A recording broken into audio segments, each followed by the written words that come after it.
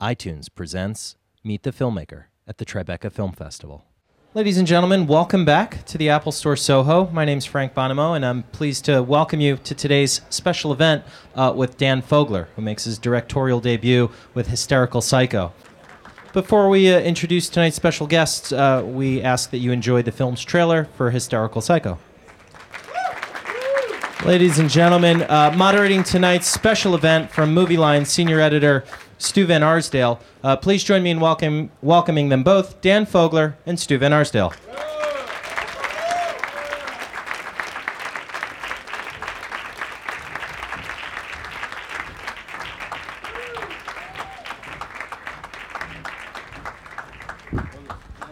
How's everyone doing?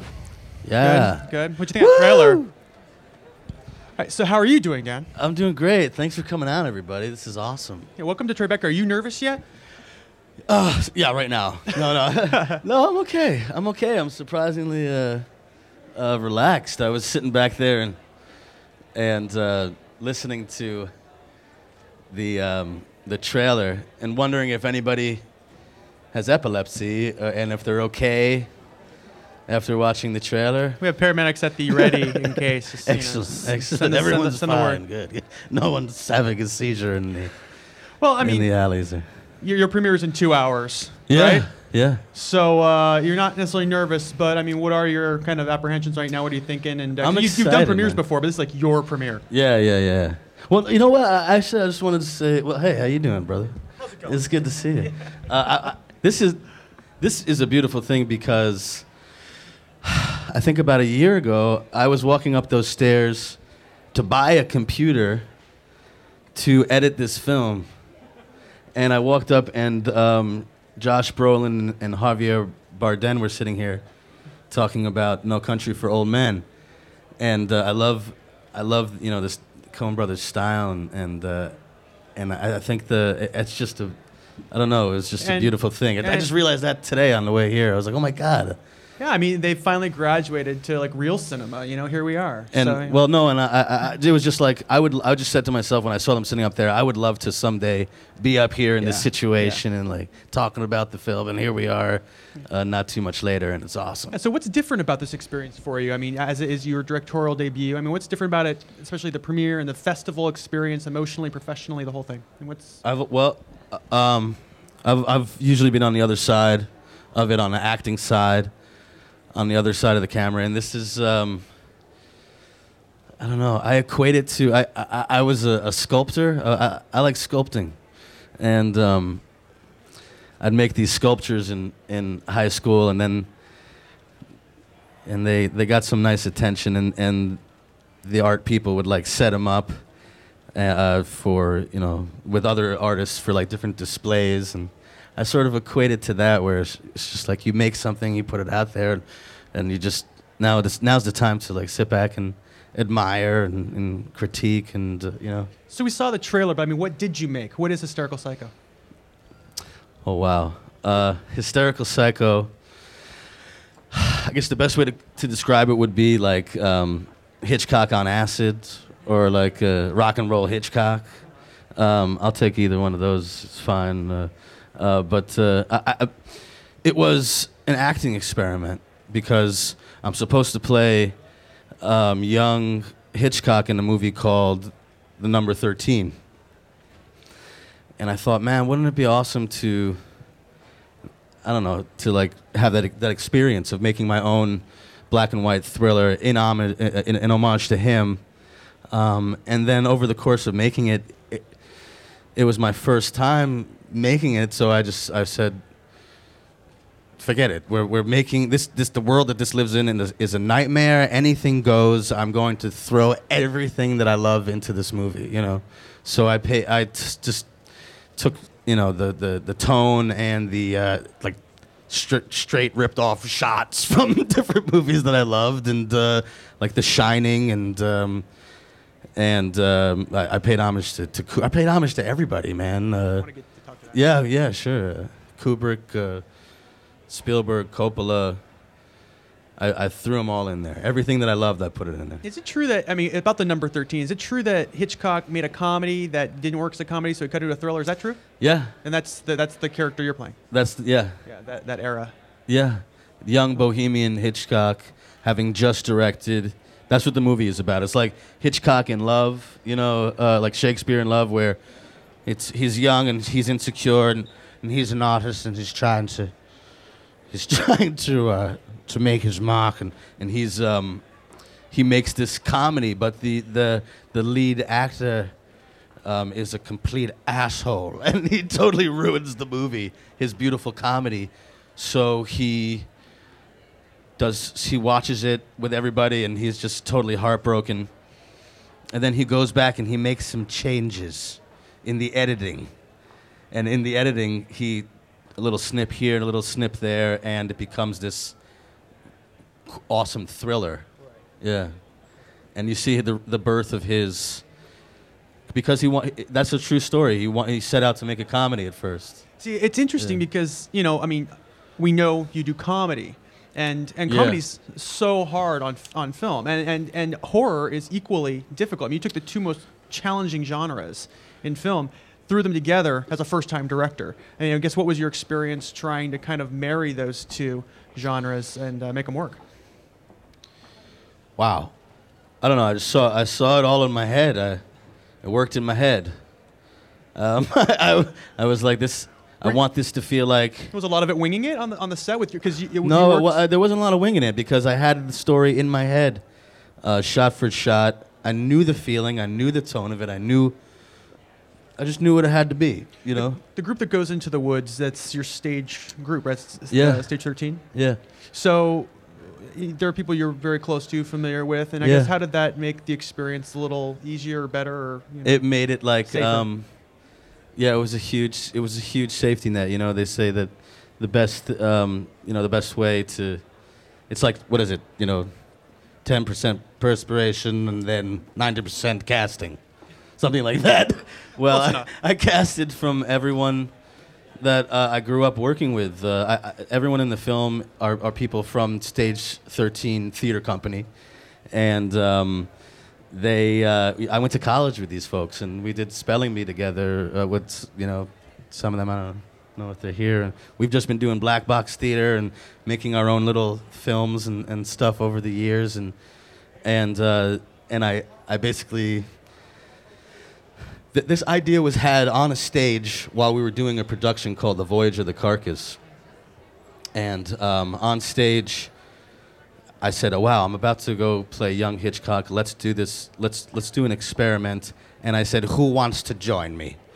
And it was basically all my friends. You know, everybody who rose to the occasion were friends, and they brought their friends, and that made it very easy. You know, just like in theater, when you have an ensemble that knows each other, that comes across on stage in the audience. That comes across in this film, I think, where you don't question for a frickin' second that these people are friends and they know each other and they have relationships, and that's why it's such a pleasure to watch it. At least for me, you know, everyone's having fun. What did acting teach you about directing, and what did directing teach you about acting as you went through? I think how to talk to actors, and it also taught me. I don't know. I'm a good observer. So, sitting there waiting for everybody to get the lights ready and everything, and you sort of you take that in, you absorb that, and you say, you try to be, what would I want in a director? How would I want a director to talk to me? And then that's how I went into it. And I've directed some plays, and I got a temper. I know. Is Randy here? Randy, I love Randy, but sometimes you bump heads with somebody, and I swear to God, on this shoot, it was 99% of the time it was an utter pleasure working with these people. It was camp. It felt like camp. Now, there was the time. There was a very difficult time there was the first slew of people who I, like right leading up to shooting the thing, which the whole thing like was a whirlwind and happened in like 2 months. It was like, who wants to do a thing? I'll do it. Okay, let's do it. And then then we did it. It was like, so there was no time, and whoever jumped on board at the time, and wait, where was the question? Well, just about the directing and acting, and what teaches. Right. Well, acting. I'm sorry. Right. What I was saying was that there was a point there where, people were skeptical. Okay, he's a funny actor. I've been acting with him. My friends even, I've done Chekhov with this person. I've done Shakespeare, and I've, but this is someone who's doing a first-time movie, and where's the script, Dan? It's in my head, so, and I was just like, so there was the first couple of people that I brought in that were, like Mario, my de Coudray, who was my DP, he was the gentleman who was doing our documentary for Voyage of the Carcass at the time. So he was around, and I said, come with me. And he was like my, he was like my Sancho Panza. Like, he was just like, let's do it. Let's get in there. He was like, I love it. I love this energy, kid. Let's do it. Let's just make this thing. And there was no ego, no questioning. It was just like, and that's the kind of people that came in. I was like, all right, yeah, for the love of the game, this kid is passionate about this thing, and it just grew from that. And then, but as more and more people came in, I had to convince some people, even some of my closest friends. I had to, sigh and go into my one-man hysterical psycho and just be like, okay, it starts out like this, and then and go through the whole thing, and I convinced enough people, and then I was convincing people to come out into the middle of the woods in Maine. Like, people hadn't been to the location. I knew that it was a perfect location. Once they got there, they knew it was a perfect location, but there was a lot of convincing involved. And then once we got there, it wasn't until dailies came in and things started to look like, wow, these look like shots from a movie, that it was a little difficult at first, And then once we passed that point of no return, it was a pure joy. We have some clips. Do you want to watch one? I would love to watch. Okay, we have actually two. We can choose one. One's called Moon Cheese, and then one's the Mr. Round intro. Which you prefer? Oh, let's do Mr. Round intro. This is the intro to the movie, animation intro to the movie, which explains the origins of Moon Lake. Little Hitchcockian, in a very literal way, right? Slightly. And then it gets bloody. Hitchcock in Psycho is famous for having used chocolate sauce in the shower scene. What did you use in this film? We did. I wanted to be authentic as much as possible. I was always like, if we can, let's use chocolate sauce, and we did. And the chocolate sauce was delicious looking. It really was. There was some beautiful. It just did something. Hitchcock was right about that. It just looked extra dark and viscous and gooey and evil, It does have that quality. There's no doubt about it. And then the other times that we couldn't do it, where we had to you can't really squirt chocolate sauce without it getting all gooey. So we used Anthony Pepe, who was the special effects gentleman. I don't know if he's here, but he did a brilliant job of splattering the blood. And that was red, corn syrupy stuff. More splattery, right. Watery. Right. Yeah. Let's open up to questions. Who has a question for Dan? Right up here. Right. Did everyone hear the question? What was it like directing yourself? What was it like directing myself? I tried to stay out of my way as much as possible, so I said, all right, I'll just do like a Hitchcock cameo. But then, it turned into more of a scene, But that I just kept it as simple as possible. I didn't want to get in my way. Just put the camera there, and I'll just do my thing, and we'll zoom in and zoom out. Keep it real simple. I'm not Kenneth Branagh. I just wanted to focus on one thing at a time. But did a lot of stand-up comedy, and I'm generally a lunatic when I'm alone in my house, entertaining myself and trying to find material and stuff like that. So I've spent a lot of time where I've just been like setting up the camera and just being a lunatic in front of it. So it wasn't that far. It wasn't far from that, you know. Yeah. So right down here. Dan. Hi. Thank you. Hi, I'm Danielle with Harlem Talk Radio. How you doing? And do you still do stand-up? Because I'm an inspiring stand-up comic. Oh, wow. As well. You know what? I stopped doing it because it was always a pathway. I was like, okay, I'm not getting a lot of acting work right now. How can I get myself out there? And that was the venue that I chose. I always wanted to try it. I always wanted to dabble in it. I did it for like 5 years. But if you go on my website, dan/fogler.com, I got a bunch of stand-up clips on there, like my old stuff that I did from like 2001. And if you want to look at it, did that answer your question? Okay. I did improv and went to Upright Citizens Brigade. I did all of that, and that's just good to do in general for acting. Keep the ball up in the air, you know. But that, you know, more power to you if you can continue with it. Oh, yeah. Let me know if you need any. I know some good rooms you can go to. Yeah, but it's tough out there. It's tough out there. It's like I used to equate it being on a stage. You're a mouse, and the audience are cats, and you gotta make them laugh before they eat you alive. You know, it was like that. Yeah, it's a tough world. Anyway. So into filmmaking, which is so much easier, right? You know what? Let me tell you something. It is a lot easier. Oh, is it? Yeah, you got some friends around you. You know, stand-up comedy it's you against the world. You know. Okay. You get to be the captain of a nice, crew. Yeah, Backs cool. you up. Right. Yes, sir. So you have a microphone just right here. Thanks.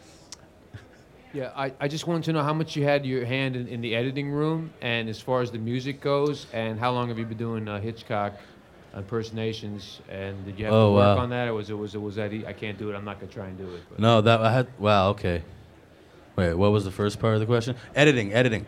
Like I said, I bought a computer here to sit with a buddy and help me edit the movie, and I'm a sculptor. Like I think I said that earlier. I equate it to sculpting. And I would sit there and say, okay, do this. And I would get so crazy because I didn't know the lingo, and I would just be like, get out of the way.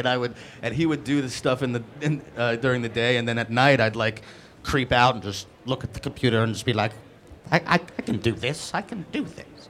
And then I would, and then I started. There was a time there where I was like editing like a layman for a while, like a lame-o for a while. Like there was times where I was like, I don't know how to render things. Okay, I'll just move it so it stops making that red line. You know, like I don't know if you know what I'm talking about, but so it took me about a year, but I made my own director's cut. It was like a glorified, jigsaw puzzle, but it was my thing, and I think it was pretty cool. I mean, it was like 2.5 hours long, but it had. I called that the whole thing. Like I was like, if I can hand this over to an editor that knows what they're doing, they'll be able to look at this and they'll have a nice blueprint, and they'll go off and they'll do their genius. And that's what Jacob Gentry did, and actually Mike Canzanera had a week or two with it. I had some friends help me after my first editing process. And then to answer your question about the Hitchcock that was my closest thing. I had like a mean droopy dog for a while, like Droopy Dog from the Fritz Freeling commercials. I sort of that was like one layer of Hitchcock, I sort of had that, and then when they said, okay, we want you like going down. Well, I can't even do it right now because now it's just infused with Hitchcock, but I started working on that when there was the possibility of doing the movie. So I just started watching a bunch of old him, introducing his show, and I had some I found some the people who were getting me footage to study up. They got me a couple really quick clips of him as a young guy, maybe in his maybe in his early 30s, and I'll tell you, he was ridiculous. I mean, he was playing for the camera. He was just like all over the place, and he was like, okay, here we go, we're gonna do it. Okay, we're very serious now, and he was making everyone laugh. And it was also sped up, like, so it had that real jittery kind of quality to it. I was like, this is amazing. Like, everyone just thinks he just sits there and is very serious. But that guy was like he was a bohemian. He was a young, crazy, wild guy. Whew. Did I get all that? Did I answer everything? We're going to pass the mic down to you right here. The music?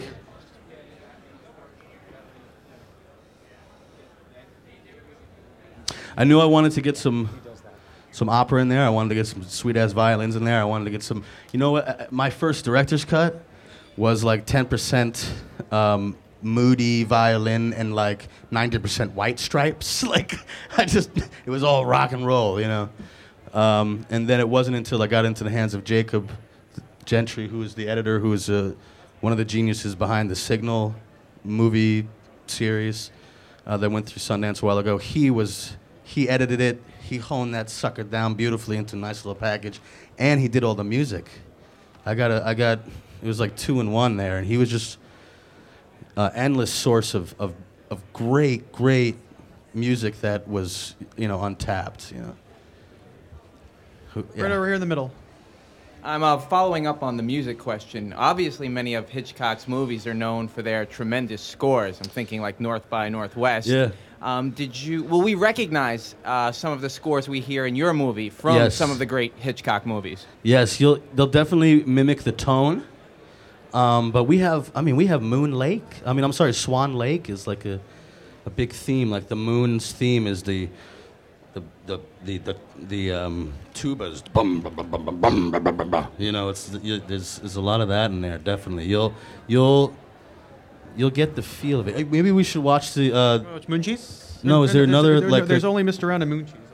Oh, we don't have an actual clip from the movie. Evidently, we don't. Oh, okay. Sorry. That's okay. I have a screener in my Mac. We can fire it out. Oh yeah. Well, the other one is cartoon, right? I think so. Yeah. Yeah. Okay. Yeah, it has a real feel of it. A lot of the shots are like very reminiscent of Hitchcock, and a lot of the music. I don't know if it's. There isn't anything taken directly from like Psycho or anything like that, but it has the feel of it.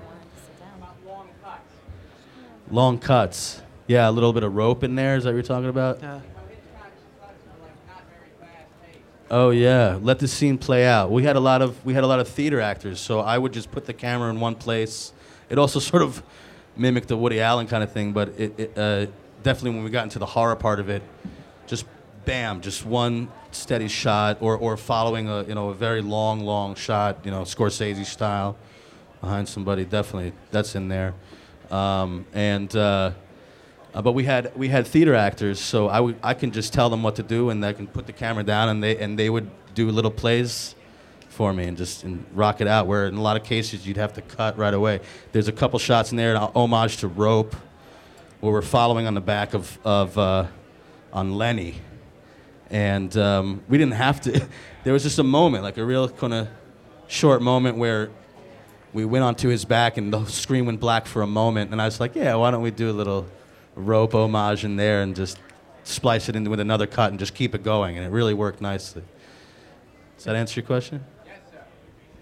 Anyone? Any questions? Anyone? I have actually an interesting.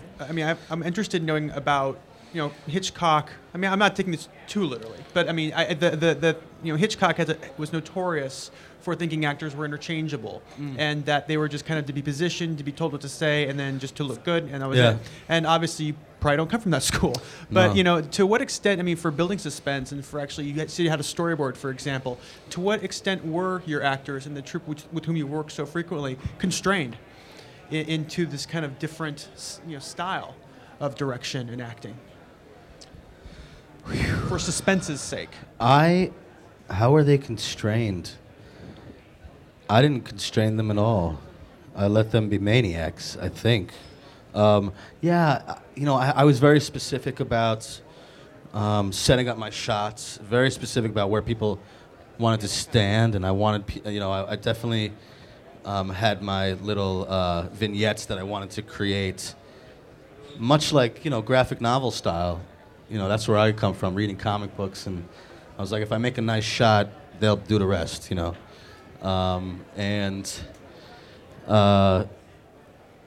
So I don't know. I mean, I might have gotten a little. You know what? I think. Can anyone? Are there any actors here? No. Is he a good director? Actors? No. What am I going to say? That was I all right? No. I mean, I guess yeah. I guess that it's when you're when you're directing a suspense film. I mean, just the control is so much more rigorous than it might be on a comedy. Shot for shot anyway. I don't know. I didn't. I let them be free to play because I knew what I had in my head. I knew that we were getting it, and I knew that I would be able to. That the suspense was there. I just had everything in my head, so I knew that I could let them, let them be free and do their thing. Oh. Sure. Any other questions out there? Stu, we actually do have a clip from the film. Oh, do we? Show. Oh, awesome. Another one? Great. Yeah. Awesome. Great. Show a clip from the black and whiteness of it. Well, that didn't have much of the music in it at all, but yeah. I thought there was going to be a couple of violins in there, but that was pretty chilling without it. Yeah. Yeah. Did that answer any questions about anything that anybody was in their heads about what the movie might look like? Or Does anyone have any other questions at all? We have a few minutes left. So, right over here. Who did the animation, and how did you select whoever did it and the company and all that? The guys who did the animation were guys who often would do the artwork for SNL, Smigel cartoons, and we chose them because they dug it, they got it, and they work really, really fast, and they put it together really quickly, and yeah, the animation came from. I always knew I wanted to have like a Hitchcock narration throughout the movie, but but everyone was like, so why is Moon Lake so evil? And I would be like, well, it's because this piece of the moon fell to Earth and made, like this lunar radiation there. And I was like, wait a minute, why don't I just put this in the movie? So I basically created the narration. The narration begat the animation, and that was it. Yeah. Down front. There's a question in the back, right back there. Oh, I'm sorry, I didn't see up here with the lights. I'm sorry. Right here. I'm sorry. Just three things. What format did you shoot in? What was the size of your crew, and what was your budget? Oh wow, we shot on a HVX 200 HD camera with wide-angle lenses. Does that answer your first question? And then what was the second question, buddy? Size of the crew. Wow, I'd say we had a tight, small crew. I think we had maybe 50 people. Can you back me up on that, Mario? Less than that. Less than 50 folks staying in a crazy hotel. And what was the last question? My budget was, after everything was said and done, under about 200 grand. True, indeed. There was someone in the back who had a question. How did you? Yeah. How did you fund the film? I funded it out of my own pocket with my partner, Thomas Sullivan, my business partner for our company, Stage 13. I thought I was going to do it as an acting experiment. I was like, all right, we'll do a real gorilla. We'll just take a video camera out there, and I'll take my buddies who were crazy enough, and where'd you go? I just lost you. There you are. And we we go out there, and I was gonna do it for like, I was like, all right, I guess I'll do it out of pocket for, maybe I'll do it for, 20 grand, and then it just expanded and expanded, and the more people came on, I was like, wow, okay, we better back this up because this is becoming a real movie, and it kept on, so but still, it was very guerrilla, we didn't care about a lot of stuff, like the continuity, it was like, we were like, okay, Dan, it was just snowing 5 minutes ago, and now the sun is out. And I was just like, forget it. It's a nightmare. Let's just anything goes. Let's just keep doing.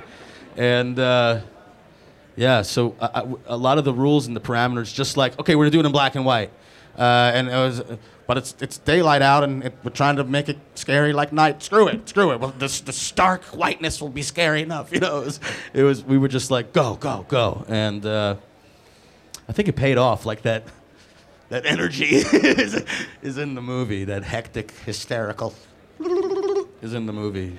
Do we have time for just a couple more? Do we have time? Yeah, sure. Who else? Right over here.